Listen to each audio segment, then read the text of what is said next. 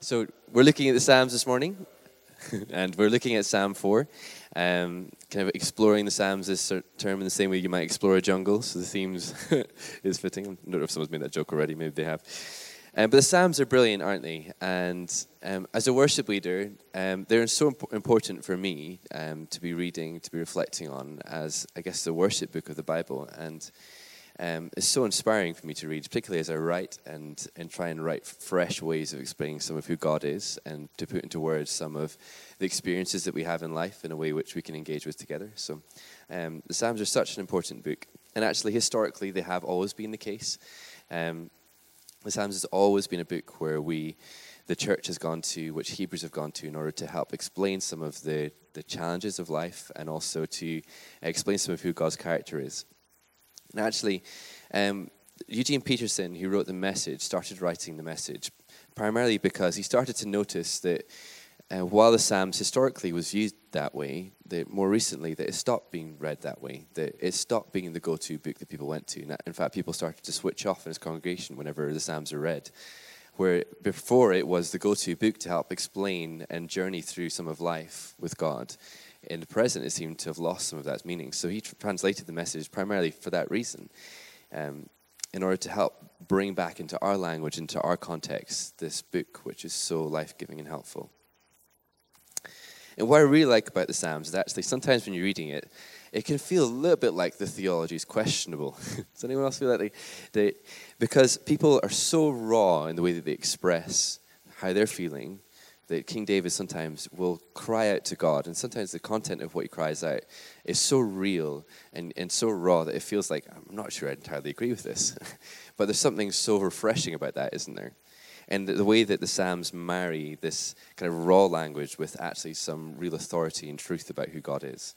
And so I'd love it if we are reflecting on Psalm 4 in that way, thinking about what is this in this psalm which helps us to express some of how we're feeling and also to account for the way that God is.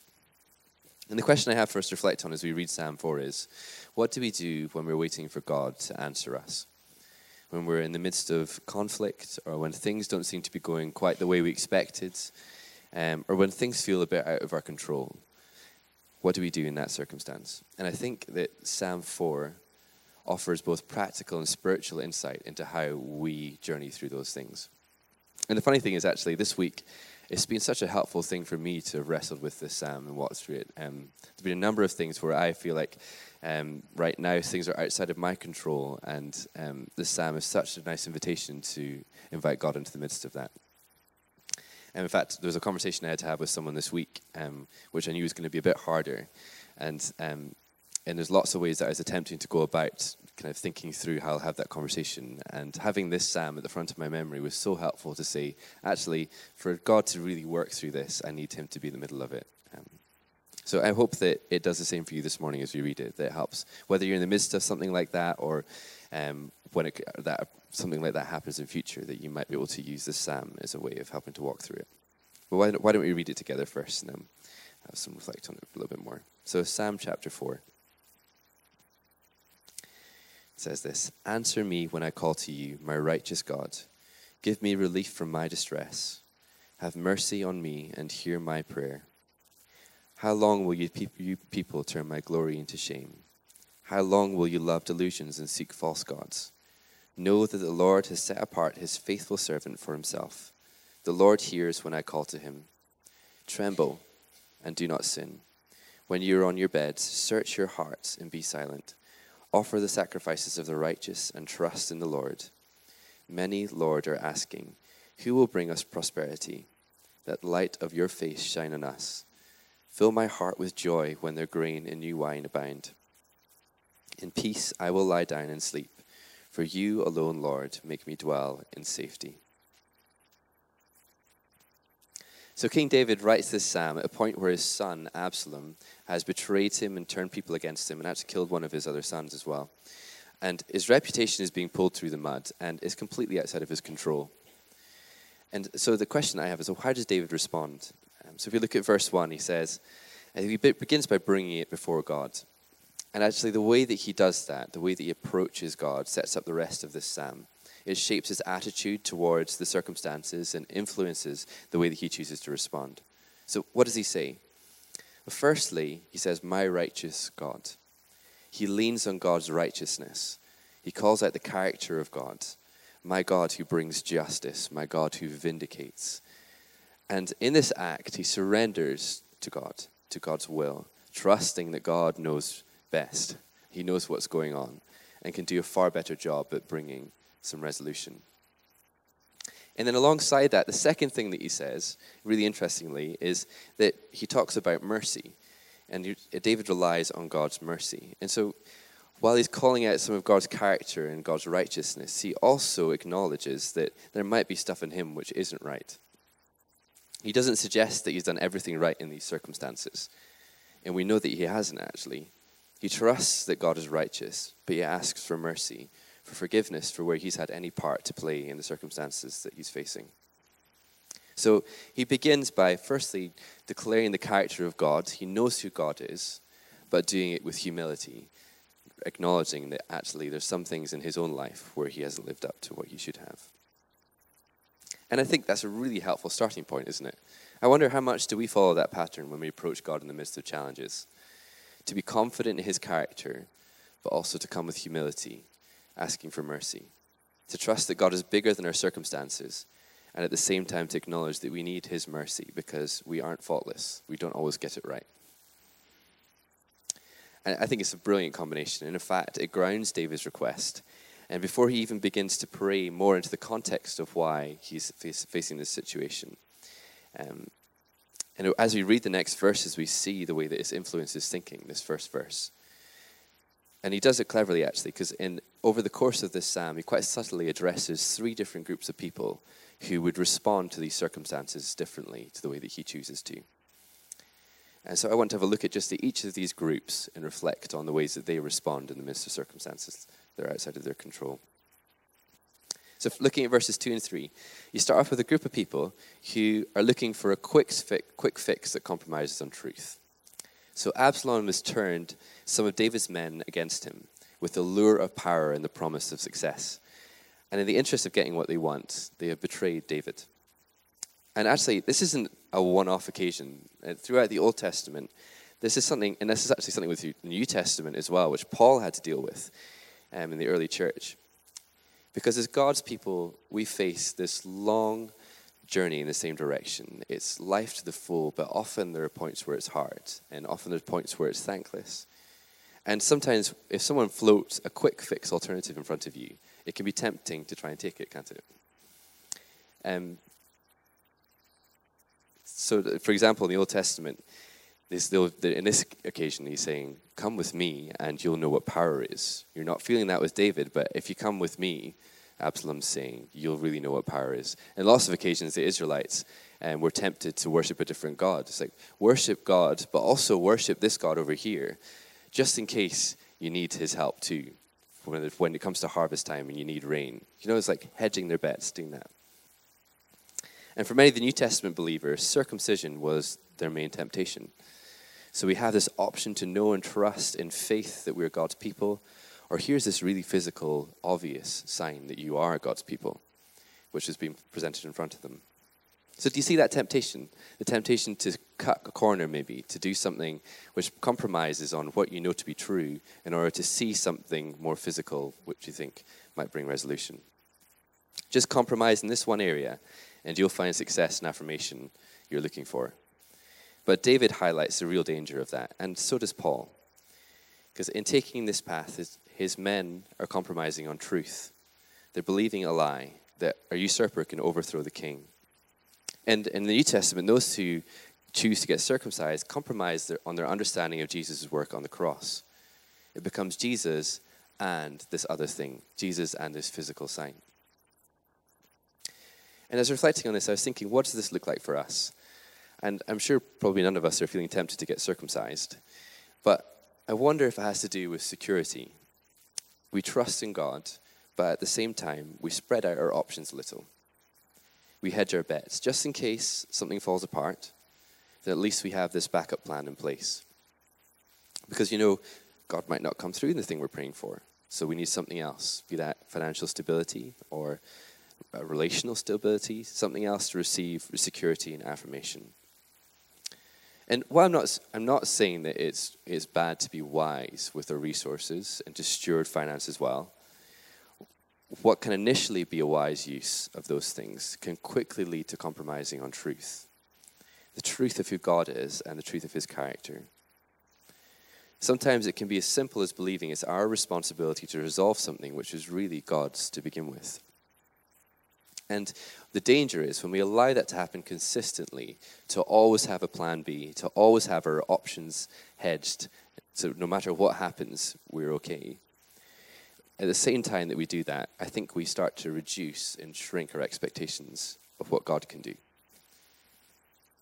In our desire for security, we can so easily squeeze out God and not give him the space to be our security, when the reality is he's the security that we need. And so this first group, they go after this quick fix, the lure of power, and they compromise on truth in the process. And then in verses 4 and 5, you have the second group of people that David addresses. So these are the impulsive conflict resolvers, and that's the way I've called them. These are the people that take resolution into their own hands.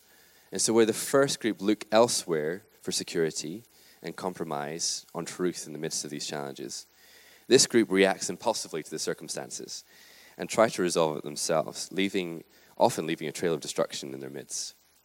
And David addresses them in verse 4 when he says, tremble, or another translation says, be angry. So that in itself isn't wrong, but don't allow your anger to fuel your response.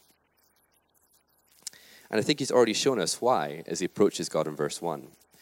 Because the moment that you react to that anger, the moment that you decide to be impulsive with that anger and try and resolve it through that anger, what you do is you take justice into your own hands. You say, I am in the right, everyone else is in the wrong. I am the righteous God, they're the ones that need mercy. Do you see the shift if you view it like that? And there's a really helpful analogy, which people often do when they're going through marriage prep, around the rhino and the hedgehog. Has anyone heard of that before? So it's brilliant. So we just walked through this, Lindsay and I, with a couple that got married last year. And so essentially it suggests that we all handle conflict differently. But often we do it in one of two ways. Either you're a rhino, in which case, when a conflict arises, you just charge right through the middle of it. Doesn't matter how heated it gets, how much destruction there might be in the process, that you will just be like, I need to resolve this right now. It doesn't matter how angry I'm getting in the middle of this needs to happen now. And then you have the hedgehogs who, as soon as there's any signs of conflict, will retreat and will put up spikes and will get defensive and have no desire to be anywhere near the conflict. So often in a marriage, you can end up being one of those two characters. I don't know, maybe you could think of which one you naturally tend towards. And it's really helpful to know, actually, so that you can know how the other person responds as well in those situations. But in this context, the thing I want to say is actually both can be destructive because they both take the frustration of the situation, the anger that we feel, and react because of it. And I mean, it's quite hard not to. But David addresses this temptation, and he suggests two things. First, at the end of verse 4, he says, search your hearts. And then in verse 5, he says, offer sacrifices to God. So what is he saying in the verse 4? Search your hearts. So in the midst of the anger, be silent. Stop. Reflect on your heart attitude and think, what if this is reactive? What if this isn't fair? What if this is? But what doesn't fit the circumstances? And then crucially, second, David says, sacrifice to God. So worship God. Let God be God and invite him into the midst of it. So again, you see this twofold prayer from verse 1 coming back through again, don't you? With searching your hearts, we're asking for mercy as well. We're acknowledging that we're not blameless in this. And then when we trust that when we worship God, we trust that he is still righteous. He still carries this. He is the one that's active in bringing resolution.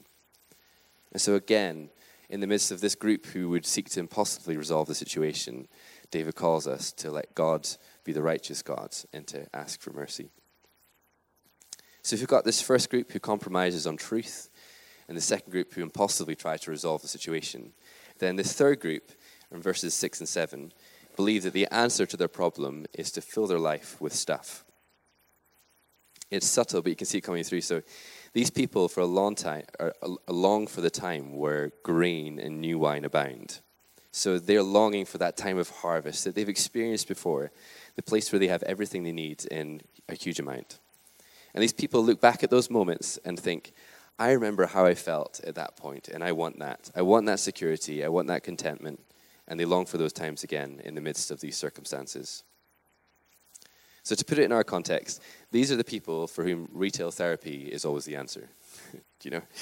They remember how much joy that coat brought them last month. Like, oh, if I just get another coat, that'll be me for this month. I'll feel great again. And it's a temporary feeling of joy. We know that. But the reality is that it's still a temptation, isn't it? That can be an easy way of trying to resolve it. And there's a theologian called N.T. Wright, who's written a number of works on commentaries in the New Testament. And there's an interview where he's talking about a period in his life where things were pretty intense and kind of outside of his control. And he says that one of the ways he tried to cope with it was to go on holiday, which is another way we do it, isn't it? Like to escape, to try and kind of numb the fact that things are happening. But what happened was that every night on this holiday, everything caught up with him. All of the stress, all of the things that felt outside of his control. And he had nightmares the whole time he was on holiday.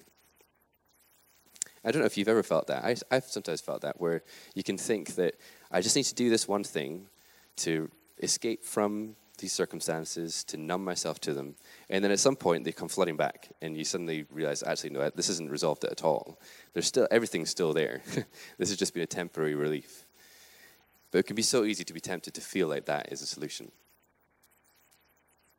And actually, the more I've reflected on this psalm, the more I think that as David is addressing each of these three groups of people, the people who would seek to compromise, the people who would seek to be impulsive in the way they respond, or the people who would seek to numb themselves to the reality of the circumstances. And then in each of those occasions, I think David was identifying and distancing himself from three temptations that he was feeling in the midst of his circumstances. To, in the midst of disloyalty, return that to his men. To allow anger to fuel his response. And to seek to collect around himself all the wealth that he had gained. And to be honest, I actually think in some ways we all face those three temptations when we're in circumstances beyond our control too. If I'm honest, I could be all three in one day or in 1 hour.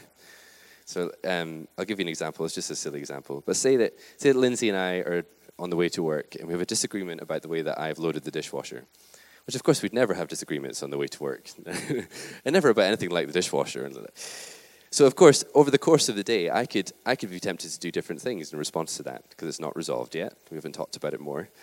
The first thing I could do would be I could look for affirmation through other people. I could go to my colleagues at work and say, I loaded the dishwasher like this. I think that was fine. Don't you think that was fine? It's like, oh, yes, that's fine. I think I would do it like that too. And it's like, yeah, I was right. That's right.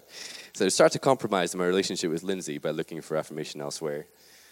The second thing I could do would be I could really hold on to the frustration of it. It's like, I can load the dishwasher however I feel like loading the dishwasher. And allow that to fuel the conversation that we have at night. Or the third way that I might do it is I might get to lunchtime and say, well, do you know what? I think I deserve a really nice lunch because I'm feeling a bit sorry for myself. So I'm going to go and buy myself this really nice lunch today as a bit of a pick-me-up. So obviously, that's a bit of a silly analogy, isn't it? But you can see how all of those three things could play out naturally in as temptations when we're in the midst of stuff that we can't control. And whether that's conflict or circumstances outside of our control, the invitation from this psalm is to trust God rather than to give airtime to these temptations. And actually, just to close, I think if we get this right, verse 8 gives us a glimpse of how it has an immediate impact on us. It says that we will know God's peace and that we will be able to sleep. And sleeping is no small thing when conflict's unresolved. I don't know how you find that. When things feel unresolved, one of the hardest things I find is to sleep. It's the kind of thing that rolls around your head when you're trying to get to sleep, isn't it? But this psalm gives us such a helpful practice in surrendering to God and acknowledging who He is and who we are. And actually, I think I'm going to start to use it more regularly as a way of helping me to manage situations which feel outside of my control And I've written a bit of a prayer, which I'm going to use just to close, but I think I'm going to start to use a bit more regularly as a way of helping me in those circumstances. So you're welcome to join me as well, but I'm just going to pray this to finish off. Well, why don't we pray together? So, my God, my righteous God, you know far better than I do. Would you answer my prayer and have mercy on me where I carry some of the blame? Let me not fall into the temptation of a quick fix, which compromises on the truth of who you are or in any of my relationships. Let me not be tempted to impulsively try to resolve things which will only benefit me short term. And let me not be tempted to ignore what's going on by surrounding myself with stuff which will only bring momentary relief. Instead, in the midst of this, I trust in you. Whatever that might be for us, we trust in you, and we invite your peace as we wait for you to answer.